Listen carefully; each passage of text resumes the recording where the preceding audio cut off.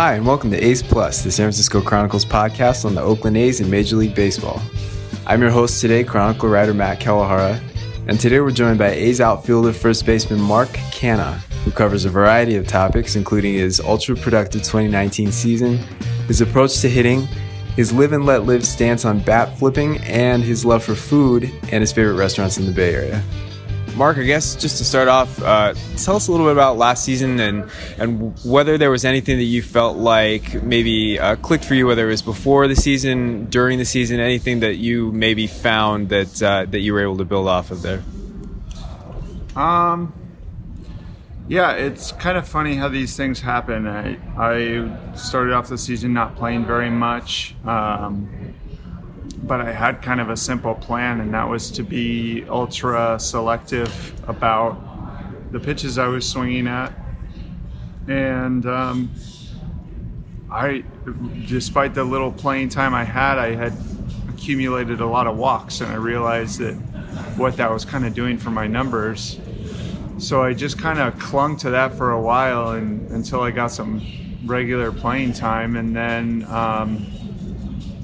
thankfully I was able to start swinging the bat when I got in there, but it was kind of the walks that got me going. What was it that convinced you to maybe try to be more selective? Was there anything in particular? Just thoughtfulness. I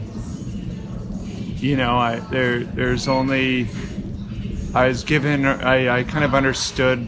It was easy to see at the beginning of the year what my role was going to be, at least the team's plan for me at the beginning of the year. And I had to kind of think about it a little bit and given the hand that I was dealt, how am I going to make this work? How am I going to make myself valuable? How am I going to still be productive? Because it's hard to put up numbers that jump off the page when you're not in there very much. So I had to figure out how I was going to do that, and that was just a big part of it. It's thinking about what can I do when I get in there? I can control the strike zone. Because it's hard to get in a rhythm swinging the bat when you're not playing very much. But if I control the strike zone, I can be helpful in other ways and be productive, with limited playing time. Bob Melvin said that might have been partly a product of just conversations he had with Marcus Semien, who's a guy that he played with in college, and obviously he's another guy who's got a pretty cerebral approach to the game and to hitting. Is that did you guys talk about that sort of thing in plate discipline? I don't know if we ever had a discussion about it, but I definitely pay attention to the way Marcus goes about his business, and he has a very different approach to hitting than I do in that he's more into the competitive nature of an at-bat rather than being super technical or mechanical or with his swing. And I'm more of like a swing guy, but I think what I could take from Marcus, I kind of take a page out of his book by saying, well, what else can I control besides my swing? I can control the strike zone, and that's one thing that he talks about a lot, is it makes a big difference. If you describe yourself as a swing guy, what is it that goes into, I guess, what sort of maintenance do you do on your swing? How, when you talk about mechanical work that you do, I guess, is it upkeep? Is it continually evaluating and finding whether there are tweaks to make, or how do you go about maintaining your swing? I think it just depends where you're at in different points in the season. There's times, right now I'm making adjustments, it feels like every day, because I'm trying to kind of find it. We haven't, I've only had 15 to 20 at bats or something like that, so you're making a lot of adjustments day to day, whereas when you get going on a roll, you're just trying to stay locked in. You're not looking at too much on video. You're just saying, your feels, what it looks like on video, and you see it, and you just try to kind of hammer home the concepts that are working for you. And so it just varies. It depends. The season is full of ups and downs, and when I think when we're going bad, we tend to want to change a lot, and when we're going good, we tend to just be like, okay, let's just stay right in your lane right here and ride this out. There are some hitters who, if they are in sort of a downtime, they'll put in a lot of extra work and try to work themselves through it. And there are other guys who say they don't want to do that. They just want to stick with the same routine and keep it similar, and eventually it'll sort of even out. What side of that do you fall on if it's going through a rough stretch? I'm the workhorse type. I'm the guy that video, swings, change up your weight room routine, maybe, everything. I'm trying to do whatever I can. It's probably out of desperation, a little bit of panic, a little bit of everything. We all want to play well every day, and that's just not how it goes in this game. So I think there's other times when, like last year when I wasn't playing at the beginning of the year, but I was getting walks, I was just kind of waiting patiently, though. I wasn't really working too crazily. I knew it was just a matter of like getting in there and getting some reps, and I kind of knew I was in a good place and just waiting for like a sample size for it to come out. Did you feel like you went through a down stretch at all last season, or was it pretty consistent for you? It was pretty good last year. Last year is the only season in my career, minor league, major league, anywhere, where I really can't think of a time when I was really going too bad. I always did a pretty good job, and in a great way. The walks that we talked about before is a great way of kind of evening out those numbers. So I feel like even the days I didn't get a hit, there was a walk or two in there. You're like, well, my on-base percentage went up today, like I didn't get any hits, but my on-base went up and I scored a run, I helped. So it's a great way to bridge those moments when you're doing well to when you're not doing so well to get back into a rhythm is the walks and the seam pitches and stuff like that. How much video do you watch, and is it mostly or largely video of your own swing and evaluating that, or I would assume there's some of opposing pitchers as well, but how much video work do you do? A bit. I typically, for 30 to 45 minutes, I'll watch the starting pitcher every day, maybe a few relievers that I'm not familiar with, and then when I'm struggling, I do it for a lot more time. But I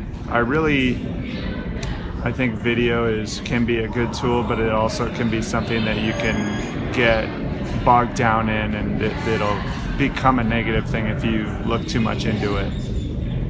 Are you an analytics guy? Do you pay attention to certain metrics or any particular numbers when it comes to evaluating hitting or your own hitting? I don't. The advanced metrics, no. Because I don't know what goes into them, or even what some of them are called, or I don't really know. I just I pay attention to, kind of a nerd, and then I pay attention to the old kind of analytical numbers like on-base percentage, slugging. I care about my OPS more than I care about my ex-WOBA.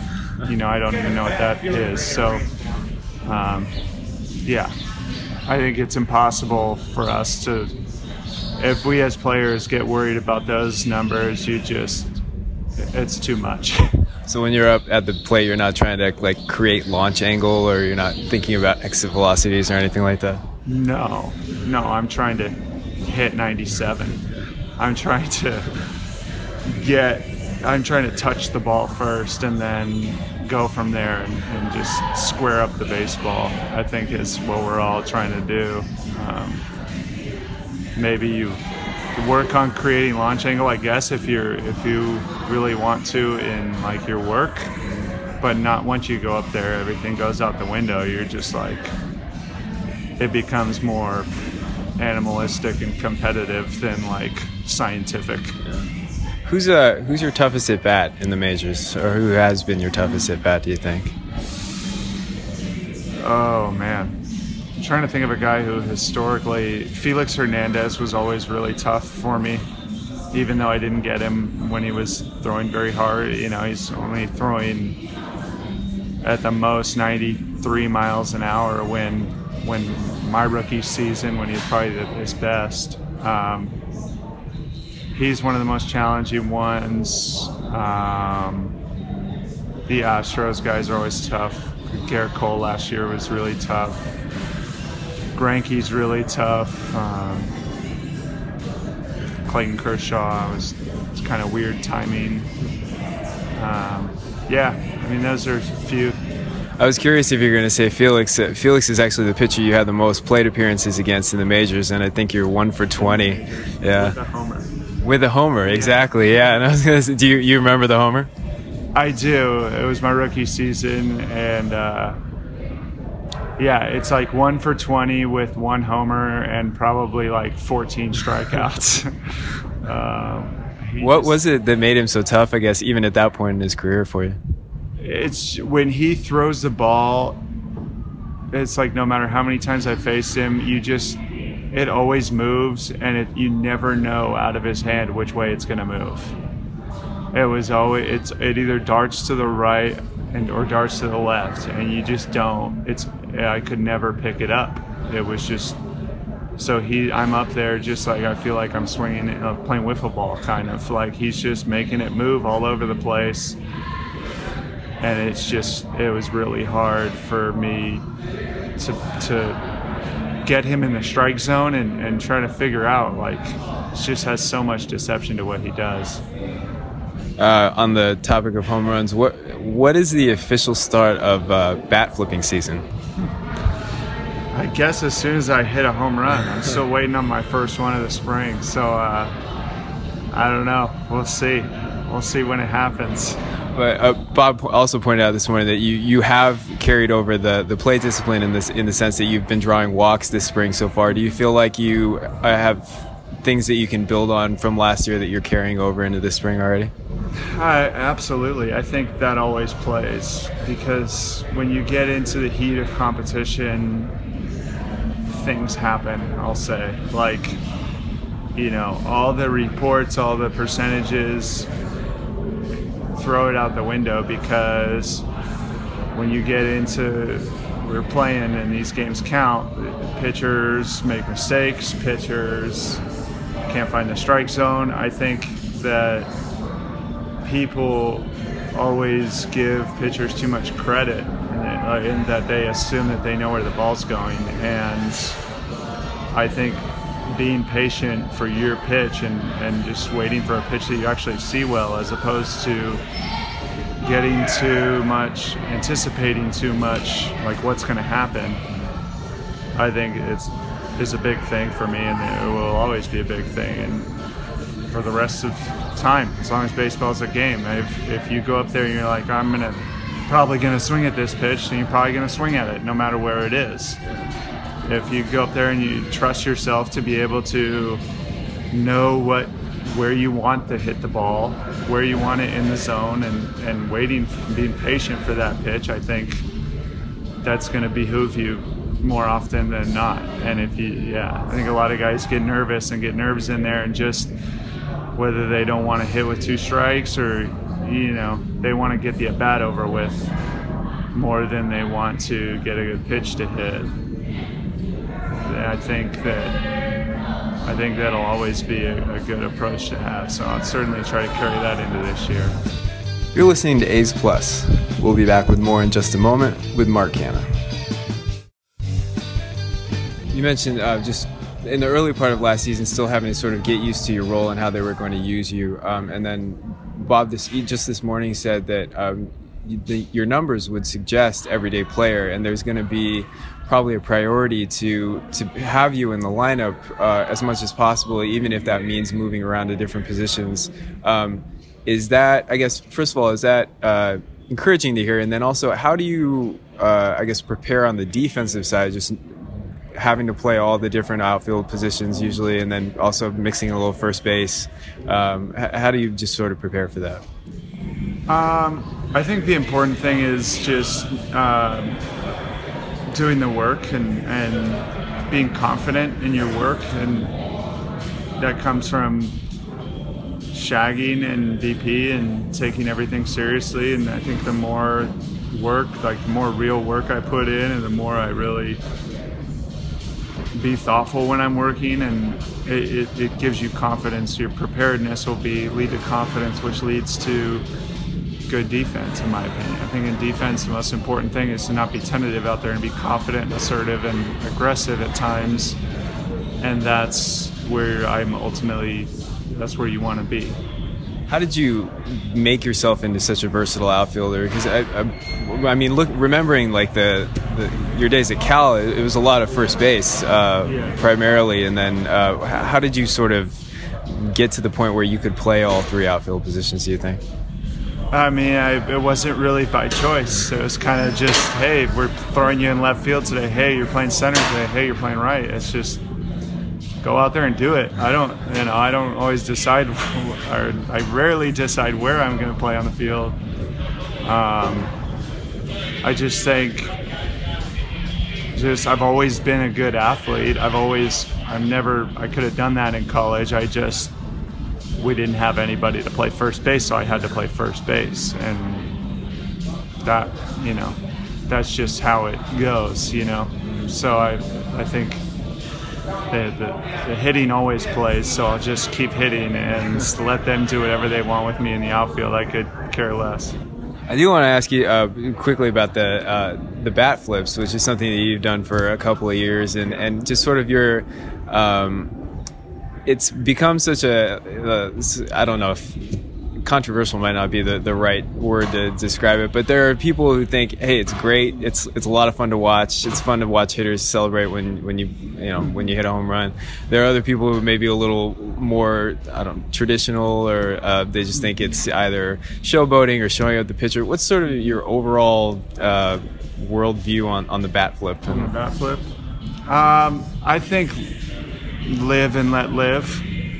Like, I'm not going to go around telling people what to think about bat flips. You can like it or you can not like it, and that's your deal. It's kind of like anything else. All I know is what I know. So I'm not going to go lecture you about what you know. So I'm kind of like, why don't you just let me do my thing, and I'll let you do your thing, and let's live together. Do you have a particular one that you look back on that you think, hey, that was executed well, or that was? I don't know. It's all just spur of the moment, really. There's one in Minnesota last year where we were kind of getting beat down early in this series in Minneapolis, and they were hitting a bunch of homers and kind of flipping them. And it was the one where I was really if I get one here, I'm going to let them know about it, because they're definitely letting us know about it. So I got one, and it was a nice one. It was like a game tying homer, maybe a go ahead homer in the seventh inning of a close game. And I flipped it super high. It was like a baton, and that was one of my favorite ones, just because I was like, man, I really wanted to get those guys, and we got them. Do you admire other hitters' bat flips? Or are there ones that stand out to you in terms of? Yeah, I like it. I like it as long as it happens organically, and you can tell when a guy does it organically or when it's kind of planned out a little bit. As long as it's you can tell. I think it's just when it comes up naturally, that's what makes it the most fun. It's you're like, oh man, he just, I mean, hitting a home run is kind of the coolest thing you can do in sports, in my opinion. It's the hardest, people say hitting a baseball is the hardest thing to do in all of sports, and it's the ultimate achievement, right? It's the best thing you can do is hit a home run. So I think if a guy can score a touchdown and dance, why can't we flip a bat? That's, I guess, our version of it, and I think we should just celebrate that. Last topic I want to cover with you is one that I know you talked about quite a bit, but you have for a few years now done the Big League Foodie Instagram page, where you're post pictures of some of the meals that you have either in the Bay Area or on the road, and you've been, you were pretty into food. I was wondering, how did that start? And was it something that you kind of had always wanted to kind of get into in terms of just airing out your meals when you were in the minors? Well, I've always been kind of open and to trying new things and trying different kinds of foods, and the foodie thing. I mean, I went to Cal, and there's a lot of different kinds of food that you could experience there. It's kind of a melting pot of different cuisines, and I kind of just tried everything and decided that I was passionate about food and like really liked trying different things. And so I got to the big leagues, and I had actually met one of my friends that went to Cal. Ironically, his girlfriend at the time was a food blogger, and she's telling me like about it, and I was just kind of interested. And she's like, yeah, I'm actually like, I get paid sometimes to do stuff. I'm like, this is my job. And I thought that was super cool, and I was like, well, I'm gonna do that. And once I got to the big leagues, I was kind of like, I had a platform to do it, and I was like, all right, now's the time. Let's have fun with this, disposable income and whatnot. And it's just something that it's a way for me to use social media that I can enjoy it. And before, I was never really into posting on Instagram or posting on Twitter, but now I am, because I want to share my adventures with the world, and I want to and the things that I've been able to do just because of this blog. I mean, I've met like Dominique Crenn, who's a famous first Michelin star woman chef in America.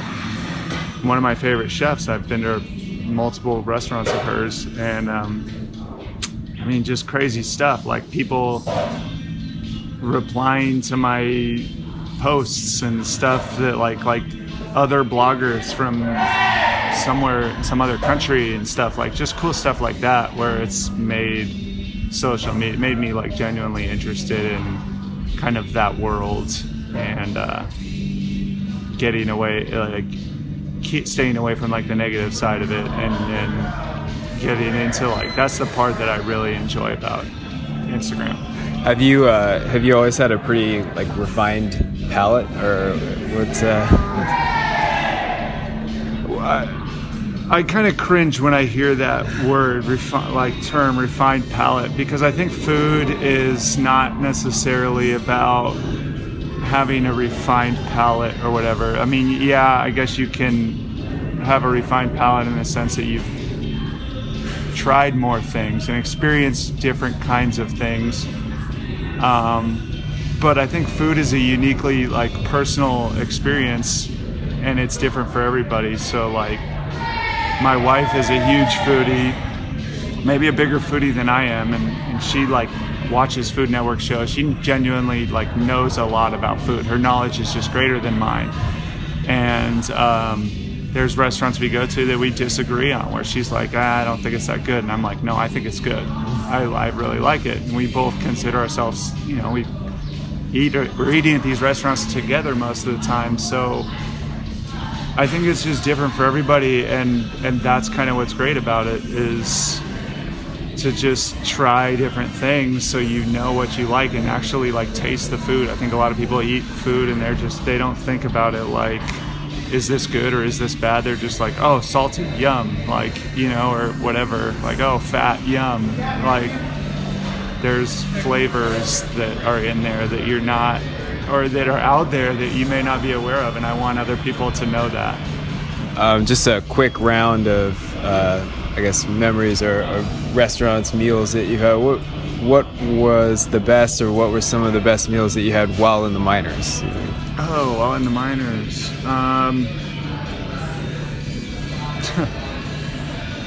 They make a hell of a peanut butter sandwich in the minors. Greensboro, North Carolina had a lot of great food, and for someone who grew up in California, I was not accustomed to being in the South and tasting different kinds of foods like that in a small town. For a small town, I think there's just so many good like barbecue, and not just barbecue, like gastro pubs and different things there. They had a great sushi restaurant that I go to. So I don't know if, I'm trying to think, but I don't know if there's like a one meal that stuck out, because I wasn't going to the types of restaurants where you're like, oh, that was like one of the best meals of my life. But like just the first time I tasted like a good barbecue joint in North Carolina was like, whoa, I didn't know barbecue could be this good, you know? Yeah. Favorite restaurant or two in Oakland? Millennium and Ramen Shop. I haven't been to the Michelin star one there yet. I forget what it's called, but Bob's been trying to get me to go there for years, and I haven't made it in yet, but I'm going to. How about Greater Bay Area outside of Oakland, like maybe San Francisco or others? San Francisco. Chez Panisse in Berkeley and Atelier Cren, and I also like one, it's called Benu. What's the best AL road city for food? New York, hands down. That was probably a gimme. Yeah, easy. Do you have a favorite spot in New York? Been to a lot of good restaurants in New York. One of my favorites, I don't know if it's like the best food I've had in New York, but one of my favorites, so if you combine the food and the atmosphere, like just a cool restaurant to go to, is the restaurant in the Nomad Hotel.